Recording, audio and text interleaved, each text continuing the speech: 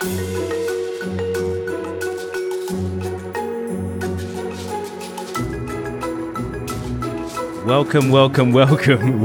to Problem Busters, episode 2. Ollie, how are you? I'm really good, thanks. And yourself, mate? I'm very good, thank you very much. Glorious, glorious day, full of rain, as it is in Britain. Yeah. Well, hopefully it's a little bit better in France, which we'll find out in a minute, because today I'm really pleased to say we've got Nick Haidar with us, who runs a business growth consultancy now out of France that works with tech companies called 423. Welcome. Thank you very much. And I can share with you that it has rained non-stop in northern France all day and all of yesterday, in fact, as well. And I believe it will do the same tomorrow. So just to make sure we're all in the same boat there. We are all in the same boat. And in terms of our topic, what we generally ask to begin with is what is the problem that you can see that needs solving, and why is it a problem right now? So as a glass half full person, I don't like to talk about problems. I like to talk about challenges and opportunities and all that sort of stuff. But basically, as you said, Ollie, what I've been doing for the last 8 years is working with vibrant, ambitious, typically small technology companies who want to grow. And have really enjoyed doing that. And as part of that, we've had a lot of experience with companies who saw London and the UK as a trampoline into European markets. So we worked with a cybersecurity company, we worked with a travel tech company, artificial intelligence was another one, and all of them kind of followed a similar trajectory, which was if we can start in London and you can help us start there, that's a really good base for moving into the European Union, which is 500 million consumers and a really exciting technology market. Obviously, with the decision or the referendum that happened in 2016 and the ensuing kind of political decisions that were made, the UK, as of the 1st of January this year, was no longer a member of the European Union, and as of the 1st of January next year, all of the rules and regulations will change. And as someone who's seen how small tech companies prosper from being able to work on both sides, both UK and across Europe, it struck me as quite sad that would all kind of come down. Having listened to a few people talking about the fact that whilst political decisions have been made, the country has made its choice, there are still links that need to continue to be forged and maintained between schools, between twin towns, between NGOs that work together. And it struck me that as somebody who works with in the sphere of kind of commerce, that somebody needs to do something to help. Not so much the larger organisations, the big banks, the PLCs all have enough shock absorbers in their systems to be able to relocate staff, relocate buildings, relocate operations. But the smaller businesses, and in I think 2019, the UK exported something like £93 billion worth of services into Europe. The smaller businesses aren't so lucky. So some of them will just have to close down operations, but for some of them, I think it will be a major hit. If you couple that with the fact that all of us, are dealing with a pandemic at the same time, that felt like a problem that needed some kind of attention. And from a personal perspective, I believe fundamentally and fervently in international cooperation. I believe also that European businesses still want to work in London and in the UK. European individuals, bright employees want to come and work in the vibrant market. That is the London tech market that all three of us know. And therefore, I didn't feel like I wanted to throw in the towel, so I didn't. And that's if you like, in a very long way of giving you the problem that we're looking at dealing with, in a tiny way, because I'm only a small company. And what did you do? Because you found yourself living in London very early this year. Am I right? Yeah. So as someone who takes this very seriously, both from a personal and a professional point of view, I've obviously been studying what went on politically over the kind of the 4 years between the referendum on the 23rd of June 2016 and the ultimate kind of exit from Europe at the end of 2019. I've been trying to understand the impact that would have had on my business, on my clients, and therefore by extension on other businesses that are in the kind of same technology sphere. I felt that there was, as we all know, the whole Brexit debate is a very divisive one, we have to put aside whichever side of the fence we were on with that particular debate and talk about the fact that it has happened, it is real. Therefore, we need to provide information. We need to take steps as businesses to get ourselves ready for what is going to happen. So I spent a lot of time looking at that. I'm very pleased to say that I now have a partnership with one of the UK's leading EU regulatory experts, a lady called Sietske de Groot, who for 7 years represented the Federation of Small Business, the UK Federation of Small Business in Brussels. As you probably know, the UK has something like 5 million small businesses. So when things like the GDPR data legislation was being drawn up, she was helping represent what UK businesses and small businesses needed. So she's extremely, her and her organisation are extremely well versed in what's going on and in trying to predict what might happen. So with her help, what we've actually been doing is building an ecosystem of experts on both sides of the water, if you like, to be able to help businesses depending on which area they're in. We primarily focus on technology and therefore service businesses. So we've been building this ecosystem to provide information, to provide analysis, and ultimately to provide support to help businesses through the changes they're going to have to make as we move from the transition period to the UK being a third country with relation to the European Union.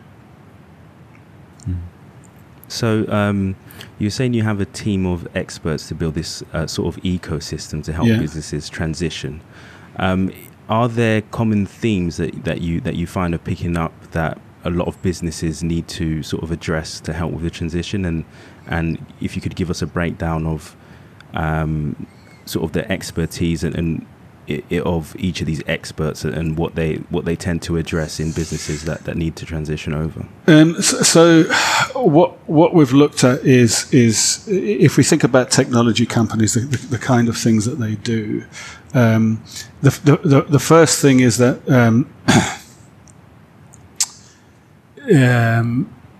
you will have heard a lot and read a lot about lorry parks and trade and queues at the border, and a lot of the current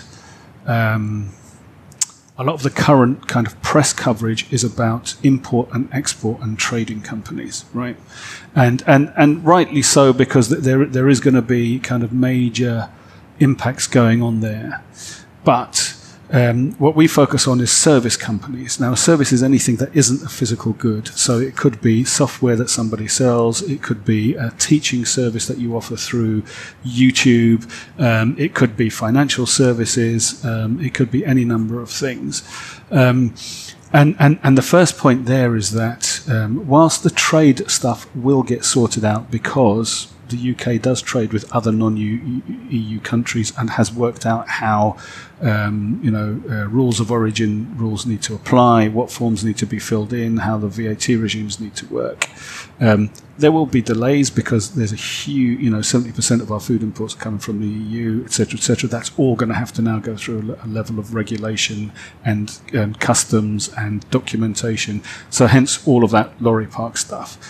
What people aren't quite clear about is that with the services businesses, the system is going to be completely disparate. So before, what we used to have was something called home country principles. So I run a consultancy, I'm in the UK, we're part of the EU, I have the right to go and offer my services based on the rules we have in my home country, which at the time was the UK, anywhere in 27 other countries. That's how it worked.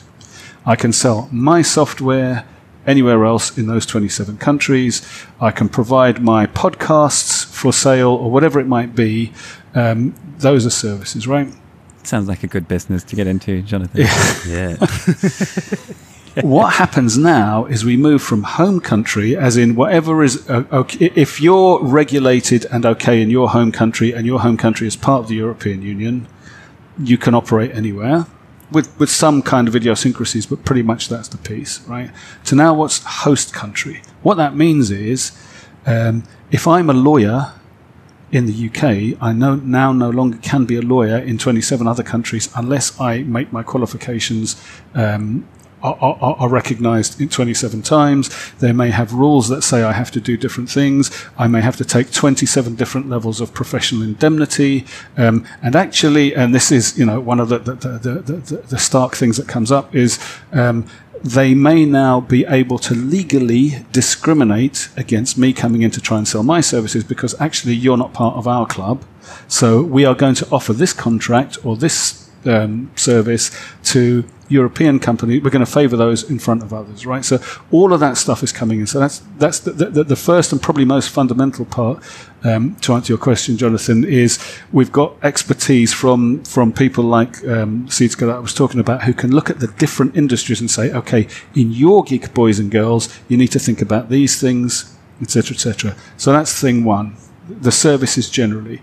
Then we've got the more kind of mundane things. Legal representation, how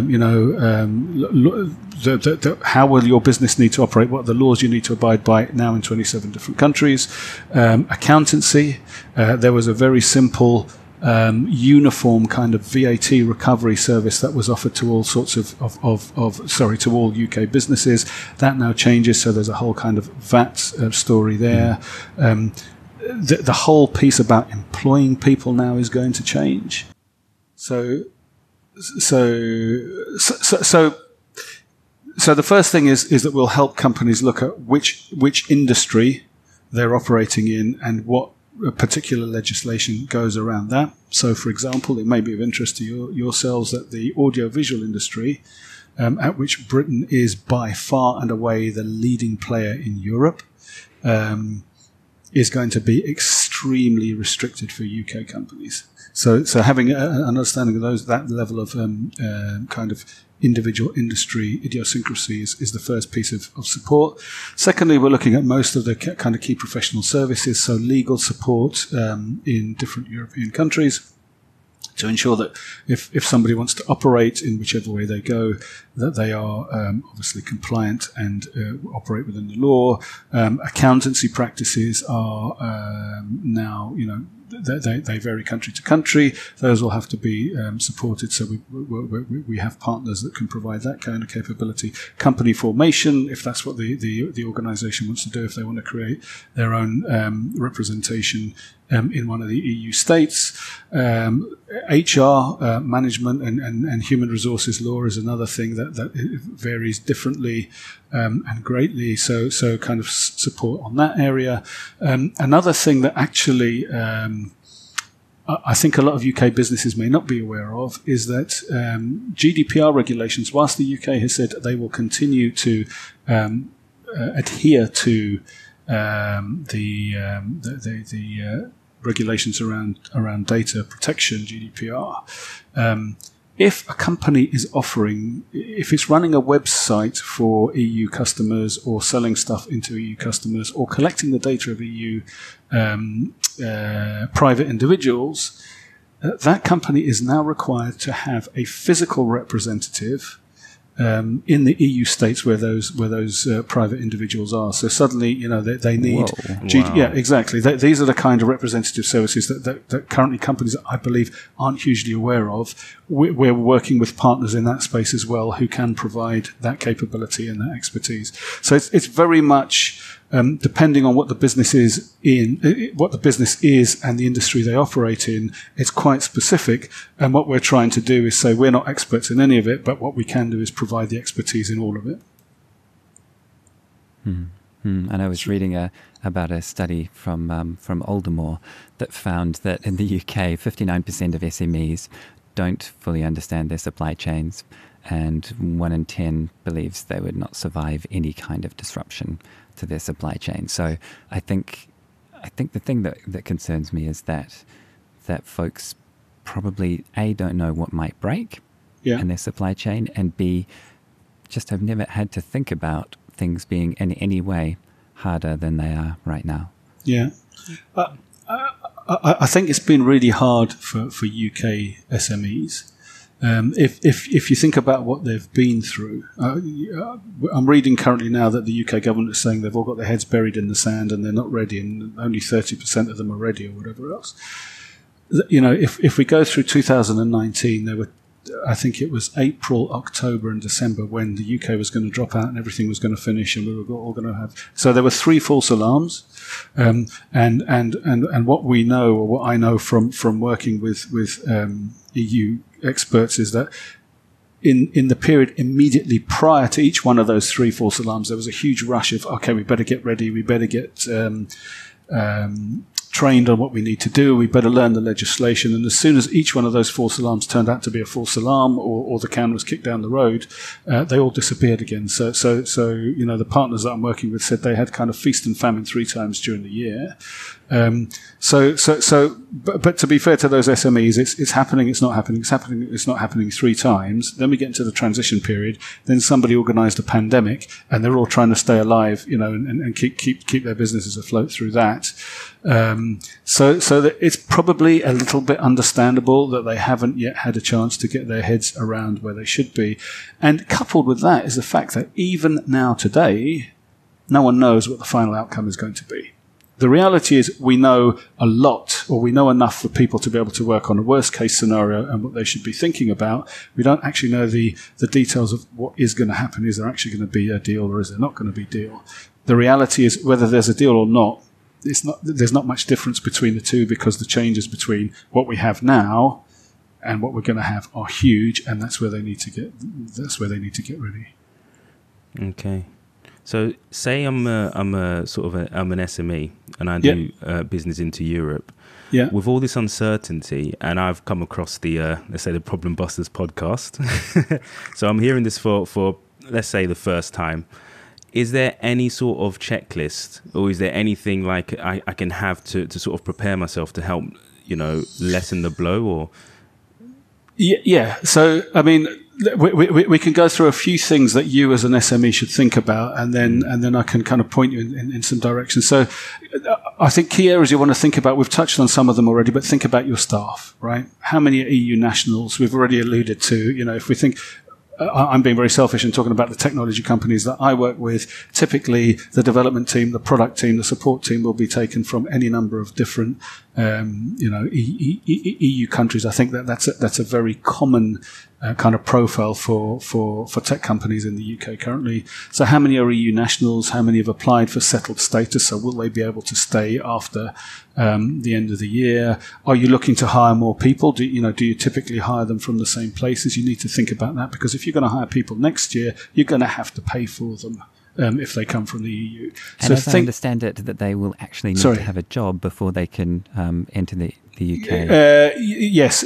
As of next year, there is a points-based immigration system. So you will have to be able to tell them, you will have to be able to say that they are coming to a job that they're going to earn, I think it's £26,000 or whatever it is. You will have to pay for that, £1,024. Wow. Well, depending on their level of English language knowledge and qualification, etc., etc. But those kind of things are kicking in, right? So first thing is, for your SME, Jonathan, think about your staff and think about that properly. The second one is what Ollie's already alluded to. I better think about my suppliers. How much of the stuff that I'm doing now currently comes from the EU, or how much of my suppliers, because, we're talking about complex supply chains here, are supplied from people in the EU, because, there's a knock-on effect there. If we think about a tech company that maybe they've got outsourced development somewhere in the EU, and maybe every now and again they want the project manager from that outsourced development company to come to their London office and sit down with them and talk about the next 3 projects they're about to launch, or actually the other way, they want to go over there. You're going to have to think about those things, because currently now that guy coming in may have to pay different taxes. There may be different there may be different legislation about his work status. He's not, he's not just coming over for a business meeting type story, or he or she. So think about your staff, think about your suppliers, think about mobility. That's what we've just touched on there. Do you need to travel to meet your customers? Do they need to travel to meet you? Do you need to go and see suppliers? How often does that need to happen? Do you bring in short-term contractors? All those sorts of things, and their ability to move from one place to another. We may get into, and again, this is where there are lots of known unknowns. We may get into silly levels of detail where actually going in through a customs border, you may have to pay or fill in a form around the laptop that you use for work because you're going to work there for 3 days or whatever else. It's that kind of stuff around mobility that you need to think about. So staff, suppliers, mobility, data we've already mentioned. If you are collecting the data of EU private citizens, if you are transporting data or moving data from the EU out of the EU, if you're hosting websites pointed at EU citizens, then you're going to need representation. And also, we've already talked at length about the fact that you need to think about now how your ability to sell your services has gone from I'm selling it into Europe to now I'm selling it to 27 different countries who have 27 different bits of legislation, et cetera, et cetera, et cetera. So those are probably the key areas that you'd want to start thinking about, Jonathan. In terms of the question you asked, is there kind of information about the government? So government.uk has a site called Transition. So if you go there, it has actually quite a comprehensive question wizard. So it goes through and says, do you travel a lot? Do you export? Which businesses are you in? Et cetera, et cetera. And then that will give you a lot of things to think about. It won't give you lots of answers. It will give you lots of areas that you need to get ready about. In terms of problem solving, what we've tried to do is try and help businesses with that. So shameless plug for 423 website. We have a thing there called the Brexit readiness analysis, which basically allows a business to go through and answer 25 odd questions. Takes 5 minutes, completely painless. No animals get harmed in the process. And then we'll go back with a free report which says, okay, these are the areas that you really need to think about. The other thing I think that is probably worth calling out is that we've spent quite a lot of time pulling together sources of information on Brexit, because it's not just UK government information. If I'm selling into Greece, I better know what the Greek government is going to do or thinking or whatever else. So I don't know if you can find it anywhere else, but we have definitely put up the links to all of the 27 EU states' own Brexit guidance, plus the government stuff, plus a whole load of other sites. So on 423.com, I think we're not very bright at marketing, so we've just called it Sources of Information on Brexit.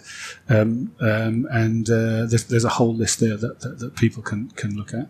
Yeah, I've had a look at the website. It's really good. So if you make your way over there and you click onto there's like a Brexit guidance area as well. You can fill in some of the forms that Nick spoke about. We'll drop it in the show notes, and we'll also host it on our website, so people can go through and get ready. So would you, as a small business owner in England, would you be thinking it's time to just get out of business because the next couple of years is going to be too hard, or is that too simple? There is, as a glass half full person, Ollie, I think there's a kind of my belief, and it's not just my belief, is that out of chaos there is opportunity. Right, within chaos there's always opportunity, which isn't to say that things are going to be total chaos, but there is definitely going to be change. I think out of that change, as we all know, it's not survival of the fittest; it's survival of those that are most able to adapt. Is what the world is really about. So I think there will be a lot of things that change. That change. I don't think it's going to be easy. I don't think there's any sugarcoating here, and I do think that businesses have to take a long, hard look at what they. Especially in the wake of the pandemic that we're all still living through. Let's be honest, we're not out the other side yet, except for maybe you Kiwis. At least until next winter, right? Yeah. So each business has to look at the position they're coming out of, or they, where they are, where COVID has left them, what they can do, what they still want to do, where the appetite is, what they're about, and what they want to do for their customers. But I also don't think we should be completely bleak. One of the reasons I enjoy working with technology companies and smaller businesses is because I think entrepreneurs are a little bit like a water. They find the path, right? They find the way, regardless of what political rocks are put in their path. Without any doubt, it is going to be significantly harder than it has been, right? The best trade deal, or if you speak to people that look at trade deals, the best trade deal ever done was CETA, the Canadian-European Trade Agreement, that was done and took over 7 years between Canada and the EU, and that is light years behind what we have now. So in terms of ease of kind of frictionless trade and all those things that you hear, it is going to be a lot harder. Is it going to be impossible? No, it's not going to be impossible. Can businesses still work? Yes, they can. Will they be able to do exactly the things that they were doing before? No, I don't think so. So you're absolutely right. They're going to have to think about those things. But I think there's no reason to throw in the towel. There is reason to look at it, to think about it, to get informed and educated, and then to make rational decisions, which is pretty much what every business owner has to do on almost on a daily basis.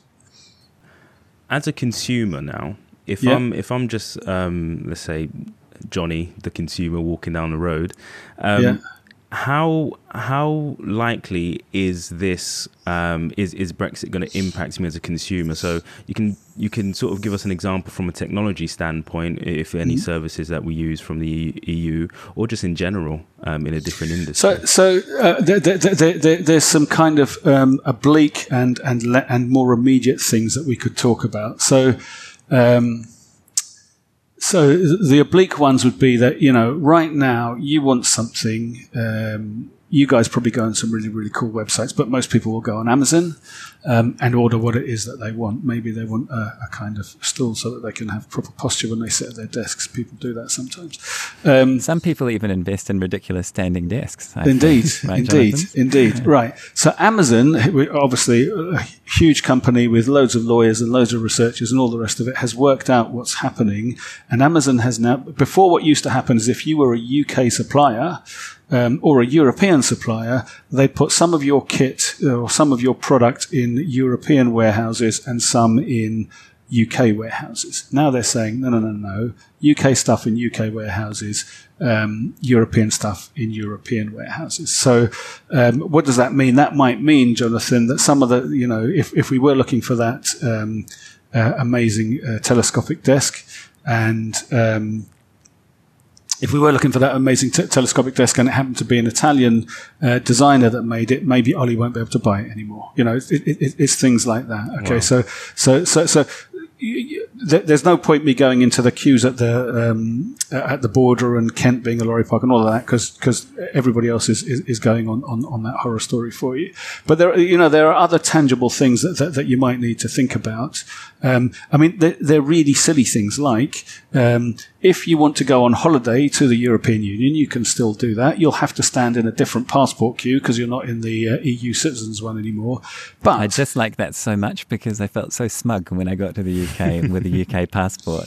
And because as someone that grew up outside the Union and on the other side of the world, I really understand what it's like to come from a place that's trying to sell the apples to everybody else, and is coming up against the apple growers of England and France that are preventing New Zealand apples to come in, right? And so I really appreciated it when I got here, and I was like, so basically I get on a plane and I arrive in Greece and then I sit on the beach, and there's very little in between. And I find it really difficult to imagine that changing, if I'm honest. Yeah. So other than that queue, now it's silly things like if your passport's only got 5 months left on it before it expires, you won't be able to travel, right? I think the other way, everybody in Italy, for example, has got what's it called? identity card. They were able to come to the UK with just the identity card, not the passport. Passport's a bigger deal in Italy and France than it is because everyone's got an ID card. Now they're going to have to show their passport, so that kind of hits them.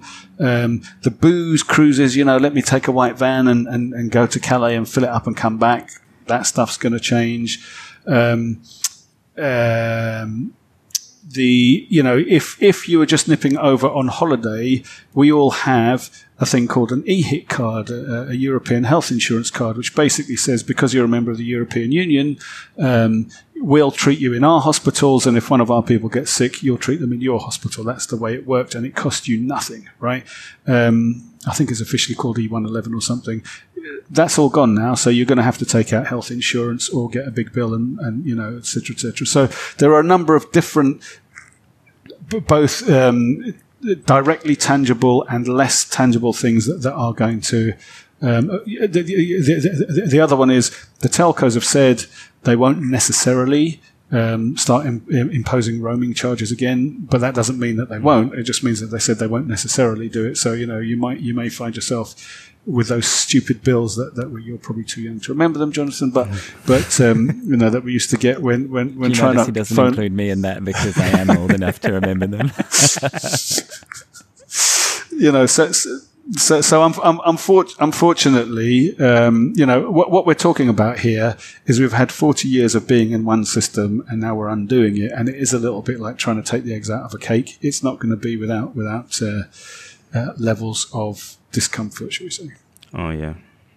My concern is that means potentially no more Spotify streaming over in France. Well, as I said, my UK contract. Yeah, I mean, as I said to you, for some reason, the AV and streaming services, and this is actually quite funny because in doing the research around what I've been doing, we looked at a lot of target companies, who we might want to approach and, who we might want to market to. And when you're looking at streaming services, I found that I was actually researching two types of company, either religious organizations of all faiths or pornographic sites of all of all tastes. So there was a bit where I was thinking, I really hope my wife doesn't walk in at this juncture or anybody else walking at this juncture, because I'm looking at all sorts of strange sites. But imagine being the account manager for both types of business. You'd have a pretty interesting week when you were calling on your clients. Both ends of the spectrum. Yeah. If in terms of problem solving, one of the problems that I think was hardest in my career to solve was I was working at a telco that was giving out number blocks, and a number block wasn't properly assigned, and a religious organisation was given was given a number which was actually a sex line. So you try and fix that problem. That was a hard one to fix. But fortunately, we're not talking about that on today's podcast, so we can leave that alone.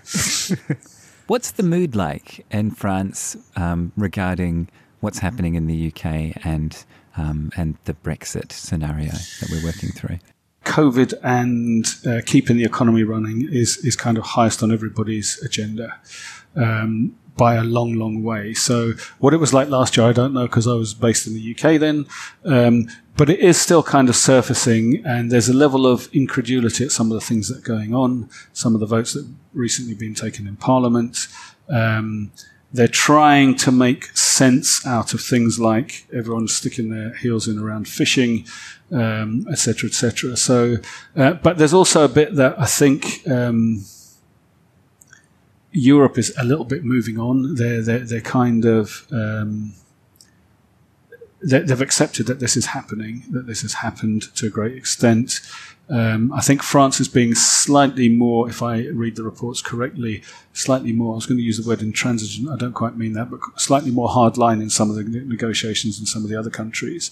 But I still think if you scratch the surface, people are thinking, are they really doing this? But everyone's got so much to be getting on with it. That's what they're getting on with. And I probably don't qualify to speak for the French nation, having been here only a few months. Well, I'm quite grateful to be on a podcast with two people who speak French. So that's certainly more closer to the culture than I was previously. There you go. Just about speak French. That's two of us. Yeah, so maybe between the two of us, there's a whole person that speaks French.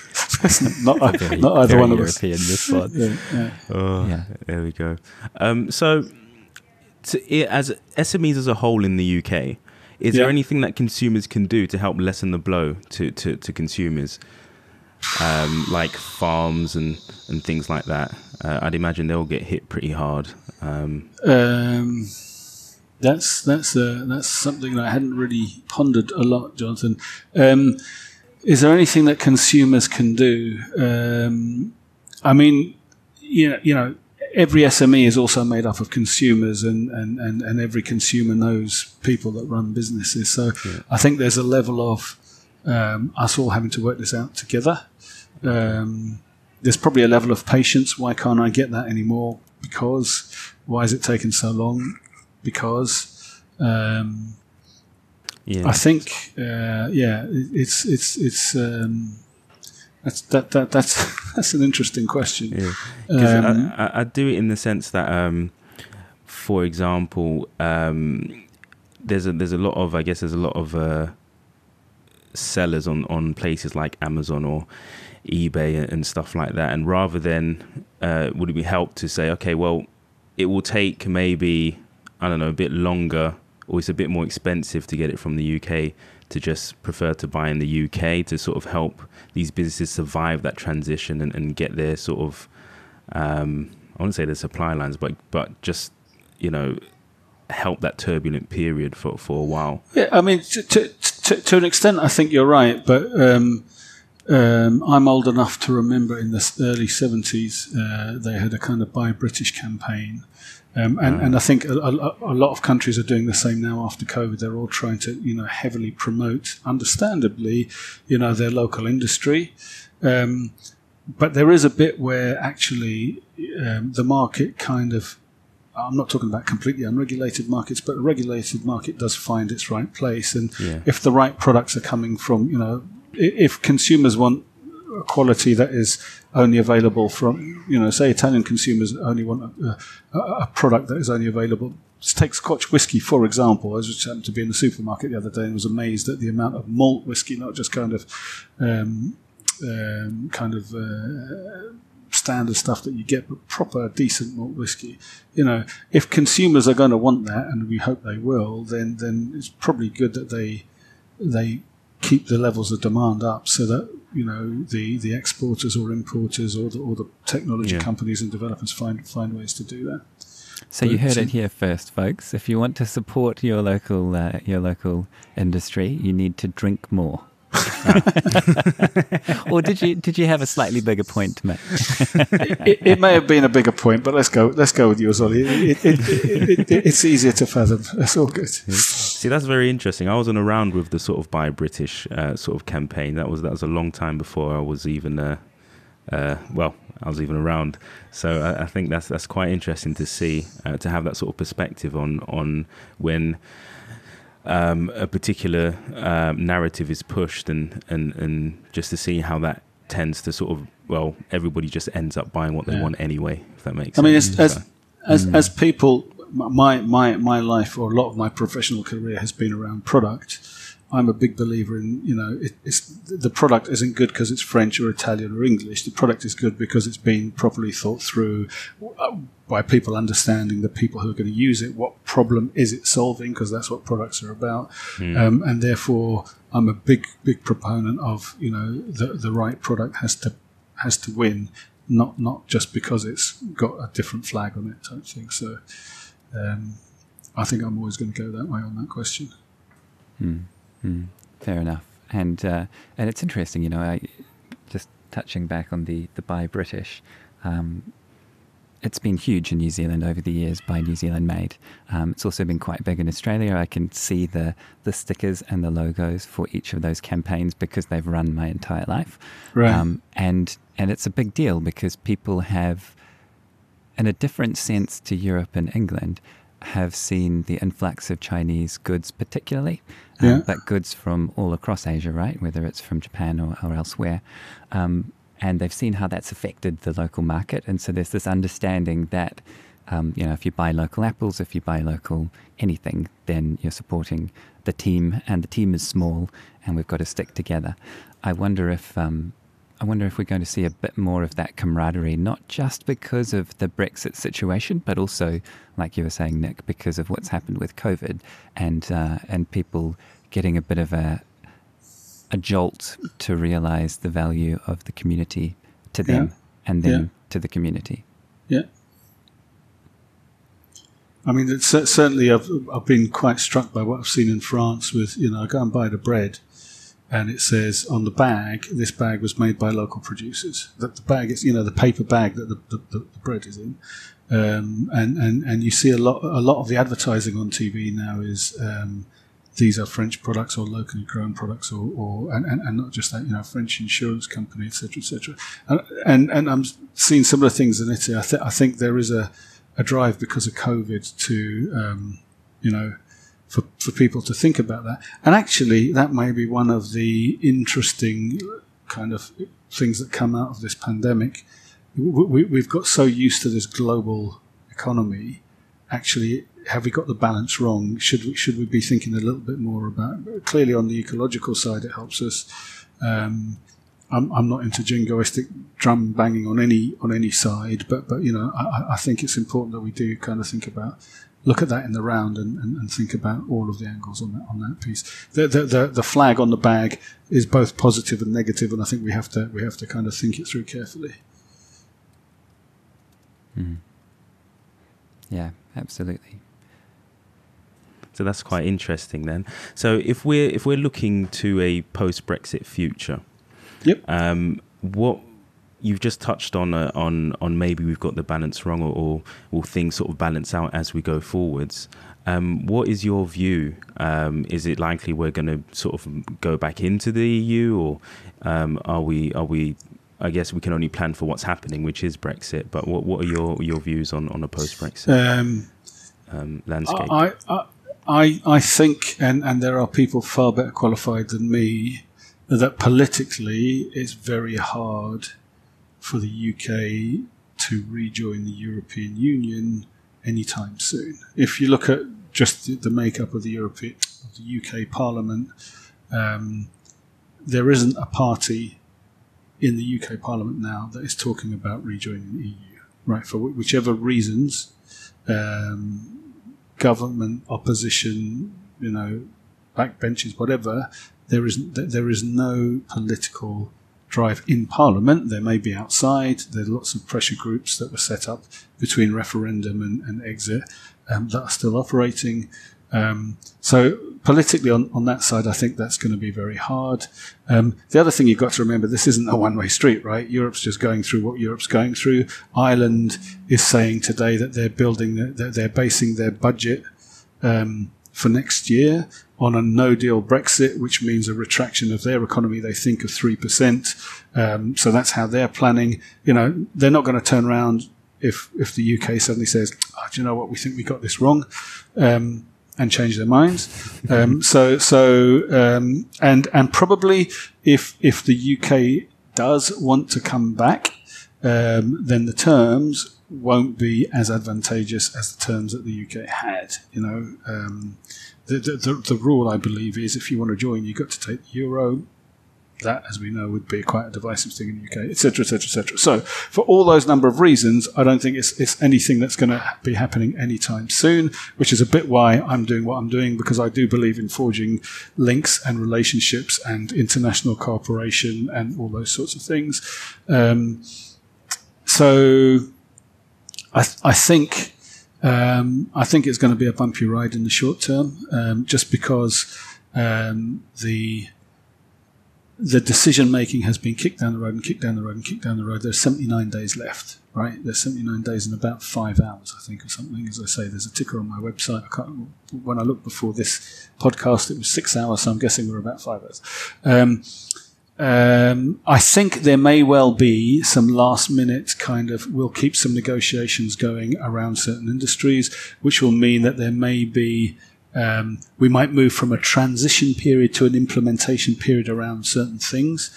And I very much hope for a lot of UK and European businesses that that's the case, because, the longer we have time to actually for people to prepare properly and adapt, the better it's going to be. And obviously, the other unknown is how this pandemic plays out for all of us. So in the short term, much as I keep saying I'm a glass half full person, I think the watchword here is people have to prepare, people have to get informed, people have to think about it. There are going to be changes, there are going to be bumps in the road, there are going to be things that we used to do that we can't do, so you better bloody work out what those things are or how they affect you. Okay. Yeah, and I guess the first step of getting informed and knowing what to do is to go to 423.com. And, there could be worse ways of doing it. But what we've tried to do with all of these things is we are not the experts, but we know where the experts are, and we would like to bring you to the experts. And which expert you need depends on which business you're in, what problem it is you're trying to solve in the theme of this podcast, and take it from there.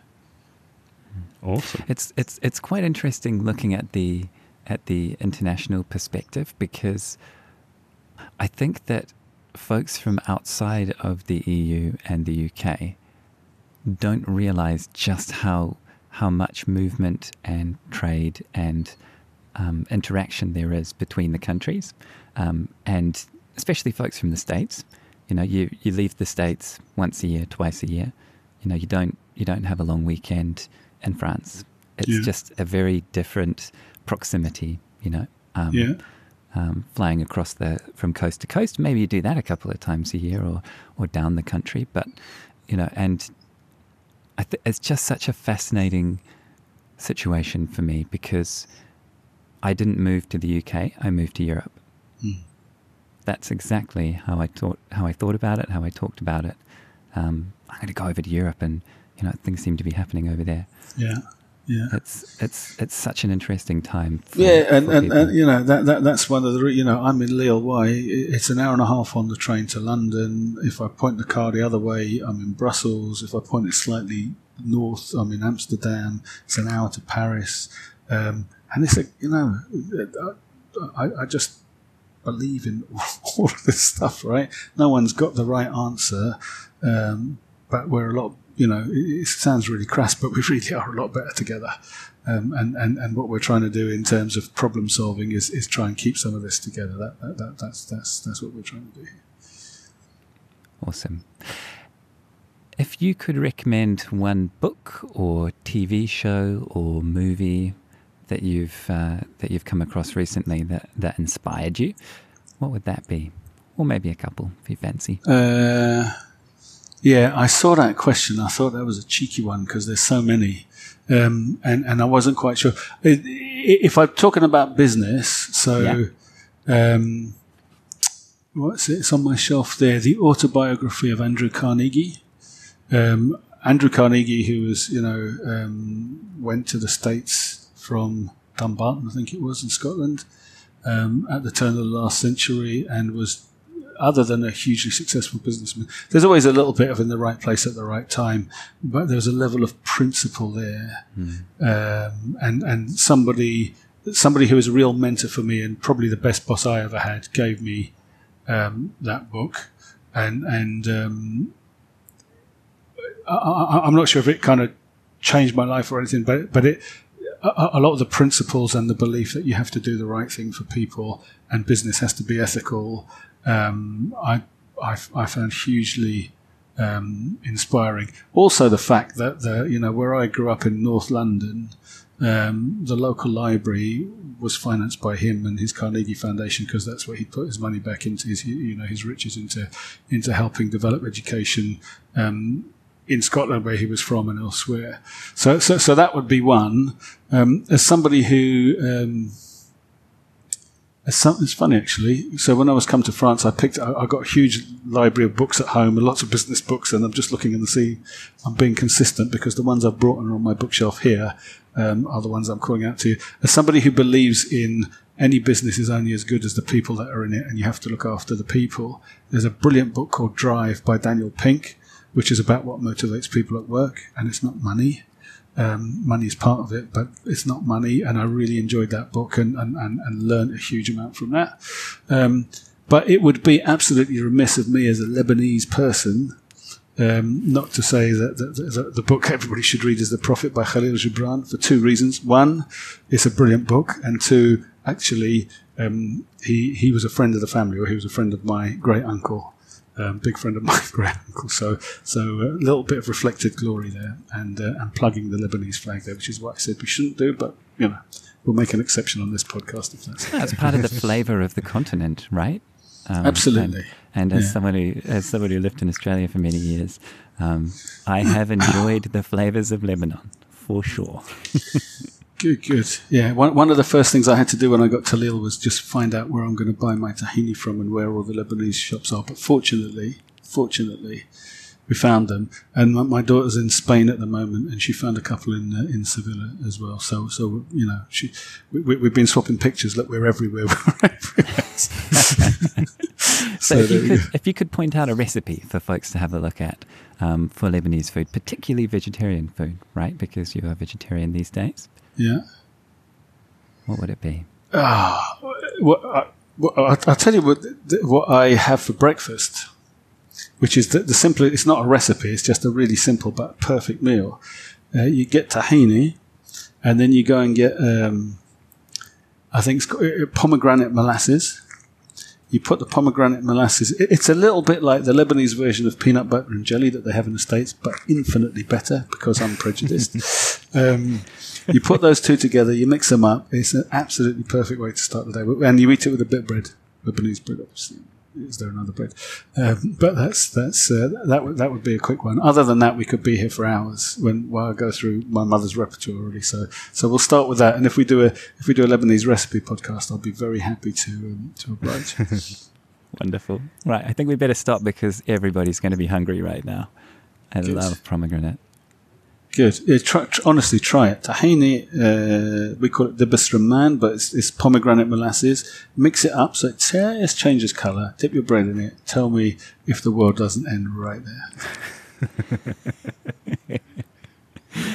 Awesome. All right. Thank you so much for being on the show. And, cheers, guys. Thank you for inviting me. You're welcome. Listeners can contact you at 423.com. We'll put the link in the show notes.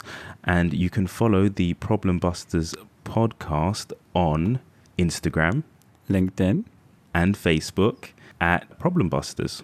So pretty simple. Search us, find us, follow, like, subscribe. And until the next time. Beautiful.